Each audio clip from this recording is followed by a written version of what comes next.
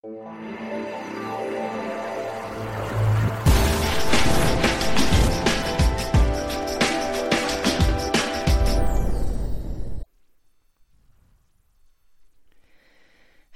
and welcome to the 10th edition of the Stay Frosty Parkrun podcast. I'm your host, Emu, and I'm going to be here for about the next 20 minutes to talk about parkrun volunteering. I'll also be telling you about my featured parkrun, plus how we got on in our latest parkrun exploits. Also, I've got a couple of new segments which I'm introducing for this podcast.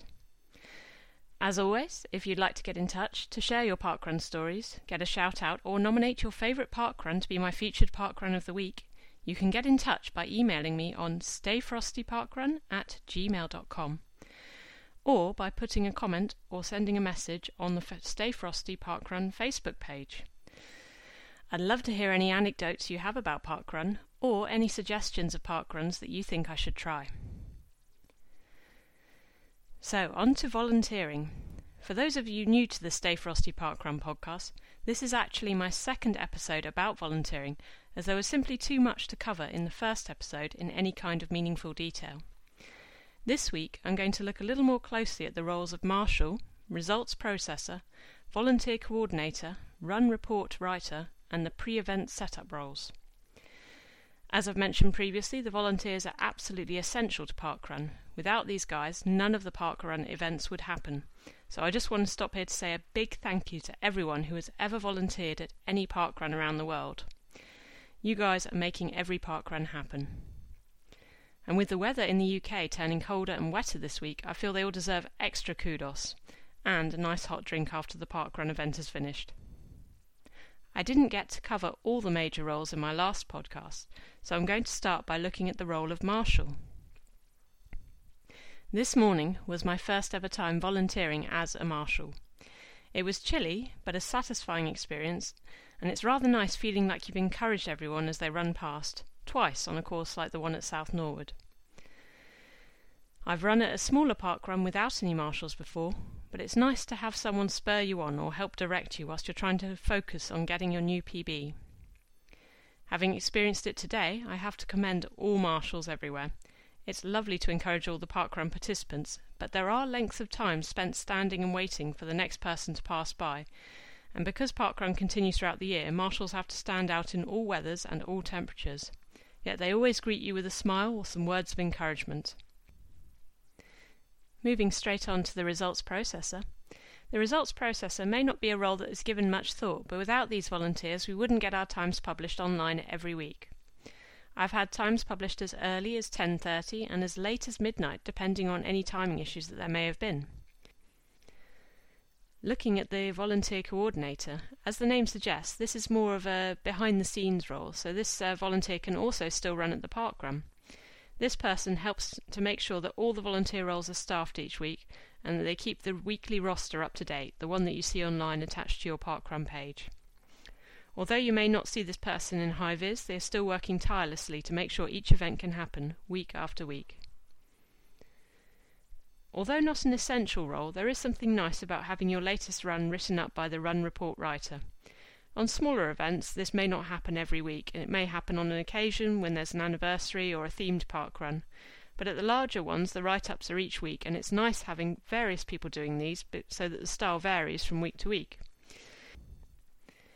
If you have a little free time, I strongly recommend reading some of these, even if it's not an event that you've actually run at, because some of the run reports are very entertaining, and some have some surprising news in them.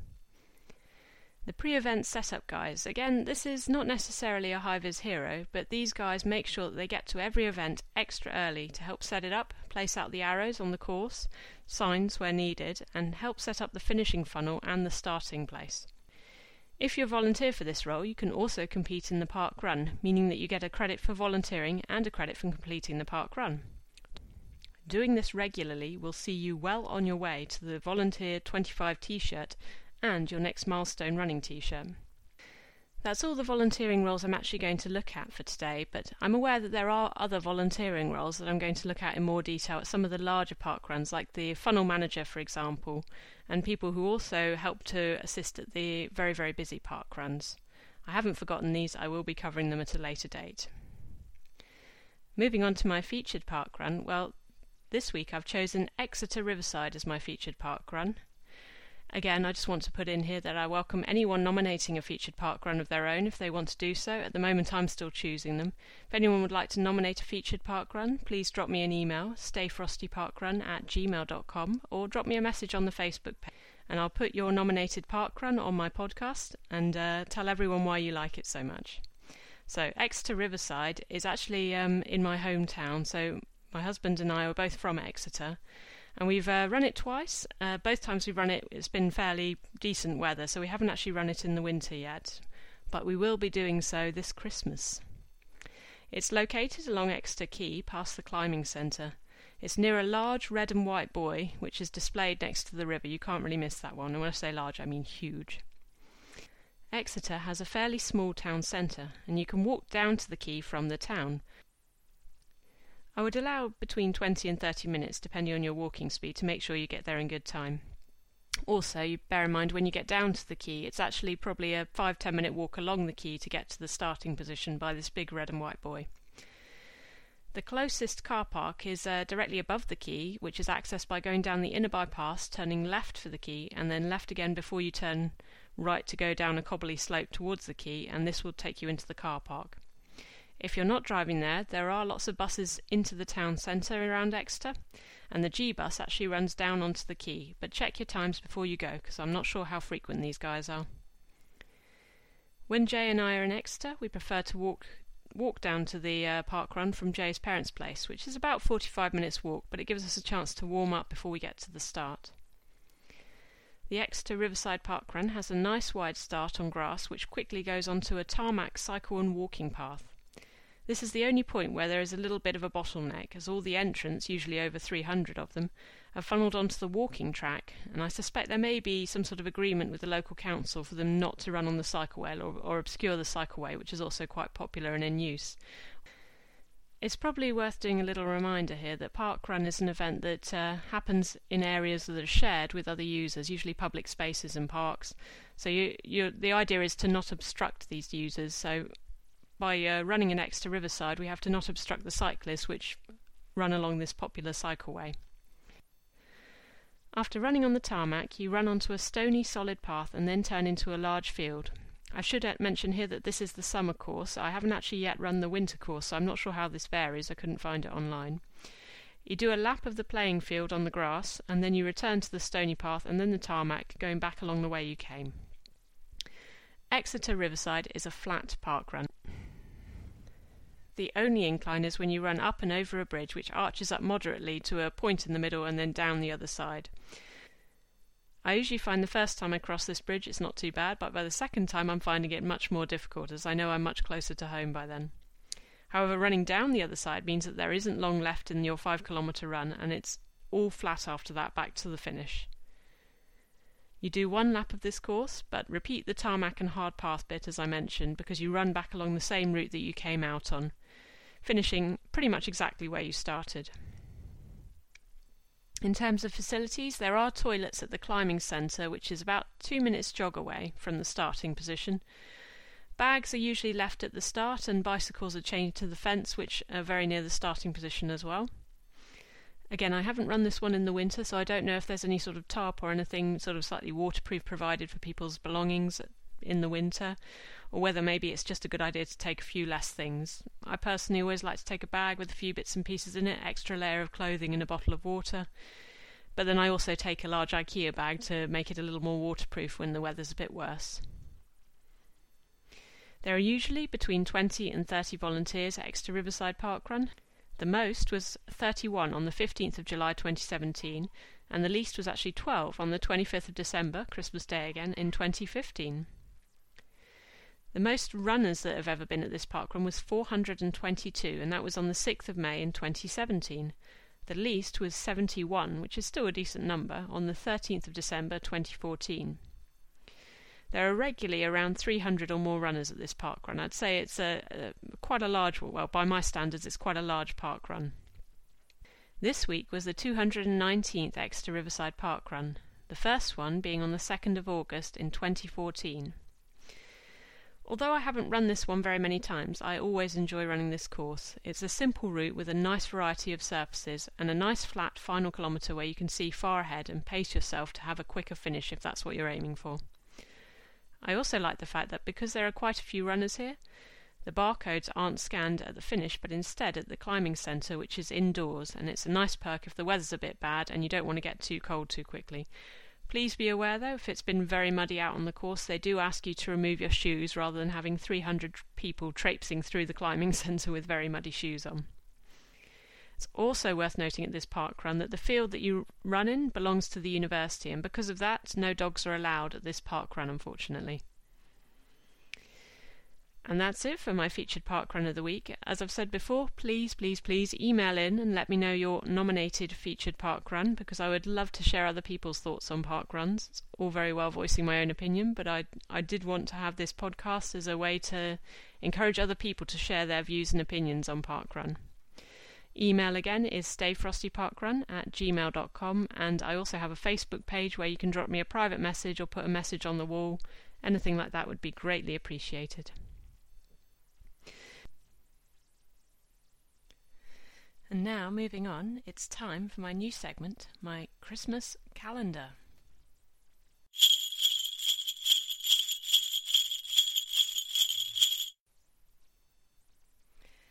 As we roll on into November, our thoughts are starting to turn towards Christmas, and this is also true for Park Run. Every year, a selection of park runs do a special event on Christmas and or New Year's Day, with varying times for each event. The rules are that you may do one park run event on Christmas Day, and you are allowed to register up to 2 different results for 2 different events on New Year's Day.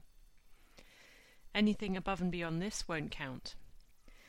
I'll put the link to the full list on my Facebook page so that you can check what events are happening near you as they appear on the list. If the information is currently blank, it means that the park run hasn't yet decided whether to have an event on that day or not. As I mentioned previously, Jay and I are planning on doing the Exeter Riverside Christmas Day Park Run, which starts at 9 a.m. This is assuming that we can get out of bed on time, depending on how cold it is. There isn't a park run on New Year's Day at Exeter Riverside, but if you're in the Exeter area through Christmas and New Year, there are a couple more events in Devon over the Christmas holidays. On Christmas Day, as well as Exeter Riverside, Torbay Velo Park Run has a Christmas Day event starting at 9 a.m. On New Year's Day, Killerton Park Run has an event starting at 10:30 a.m. If you're willing or able to travel a little further, Mount Edgecombe Park Run has an event on New Year's Day which starts at 10:30 a.m. and on the north coast, Tamar Lakes also has a New Year's Day event starting at 10:30 a.m. as well. There are some other events across the country which are having both a Christmas Day event and a New Year's Day event. I've picked a few at random. These are Aberdeen Park Run in Scotland, with a Christmas Day event starting at 9:30 and their New Year's Day event starting at 10:30. Leon the Solent Park Run has a Christmas Day event at 9 a.m. and a New Year's Day event at 10:30 a.m. The Forest of Dean Park Run has a park run starting at 10 a.m. on Christmas Day and 10 a.m. on New Year's Day. Daventry Park Run has a Christmas Day event at 9 a.m. and a New Year's Day event at 10:30 a.m. Colchester Park Run has events Christmas Day and New Year's Day which both start at 9 a.m. Marple Park Run starts their Christmas Day event at 9:30 a.m. and their New Year's Day one at 10:30. Pollock Park Run in Glasgow has events both starting at 9:30 a.m, Christmas and New Year's Day. So that's 9:30 for both of those. Aberystwyth has events on Christmas Day and New Year's Day, again both starting at 9 a.m. this time. Nice early one. And finally, Selby Park Run has a Christmas Day event at 9 a.m. and their New Year's Day event starting at 10:30 a.m. Like I say, I've tried to pick out a few random ones here, and I'll do the same again in the weeks leading up to Christmas. But as I've said, I've included the link with all the information on it on the Stay Frosty Park Run Facebook page. If you'd like me to mention your local run or what events you're doing over Christmas, you can let me know and I'll include it in next week's Christmas calendar section of the podcast.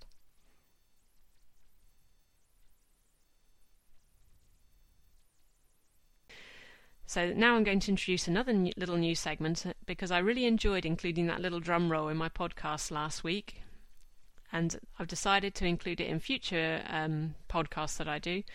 And I'm going to do this by way of having a Star Park Runner segment. So, introductions first. I'm going to do this every week. I'd like you to message me with someone you'd like to nominate, who you'd like to give a shout out to, who has done their first park run, who has just got a new PB, who has got a nice story behind their park running, and I will give them a drum roll and announce them on the podcast and say why they've been.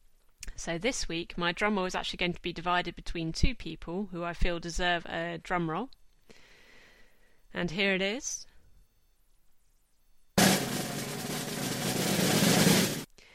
Nikki has got a new PB. My sister has got a new PB. Broken 24 minutes. Congratulations, Nikki. And also Dylan, whose first official recorded time at Barking Park Run, 29 minutes and 45 seconds. So well done, Dylan. Congratulations to you. Both of you are my Star Park Runners, and congratulations. Now looking at our park runs this week, so Nikki, as I said, broke 24 minutes, so she did Barking Park Run this week with Dylan. She got 23 minutes and 56 seconds, so well done, Nikki. And as I mentioned, Dylan got 29 minutes and 45 seconds. Jay and I this week, we ran at South Norwood Park Run. Jay, I say we, I obviously volunteered. Jay completed his in a time of 29 minutes and 48 seconds, which is only 6 seconds outside of his PB. He said it felt like a tough run, but he was very happy with that time indeed. I volunteered, so as I've mentioned previously, I volunteered. This was my first time being a marshal. I did enjoy it, but it's given me a new appreciation for the marshal role as well. I feel like my foot is on the mend, but it's certainly not there yet. I'm really hoping it gets better in like 2 weeks I have left before my 10-kilometre run, and just to sort of, I say rub salt into the wounds, but just to remind me of it, when I got home today I had a nice little package waiting for me. My 10k park run, I beg your pardon, my 10-kilometre city run pack has turned up, and just reminded me that I've got that coming up in a couple of weeks' time. And that about wraps it up for today. So, next week I'm going to be looking at moving music and other midweek motivations. How do you stay motivated whilst you're running? I'd like you to email in or to go onto my Facebook page and leave your comments. stayfrostyparkrun@gmail.com. And if you want to go on the Facebook page, you just search for Stay Frosty Park Run and it'll come up. I'd like you to message me and let me know what kind of music you listen to, what kind of things you do to keep yourself I say entertained, but sometimes 5 kilometres can feel like a long time. So what's going through your head whilst you're running? What keeps you going to try and get that slightly better time each time? Let me know, and I wish you all very well. I hope you have a really fantastic week. Stay frosty, park runners, and I'll see you next week.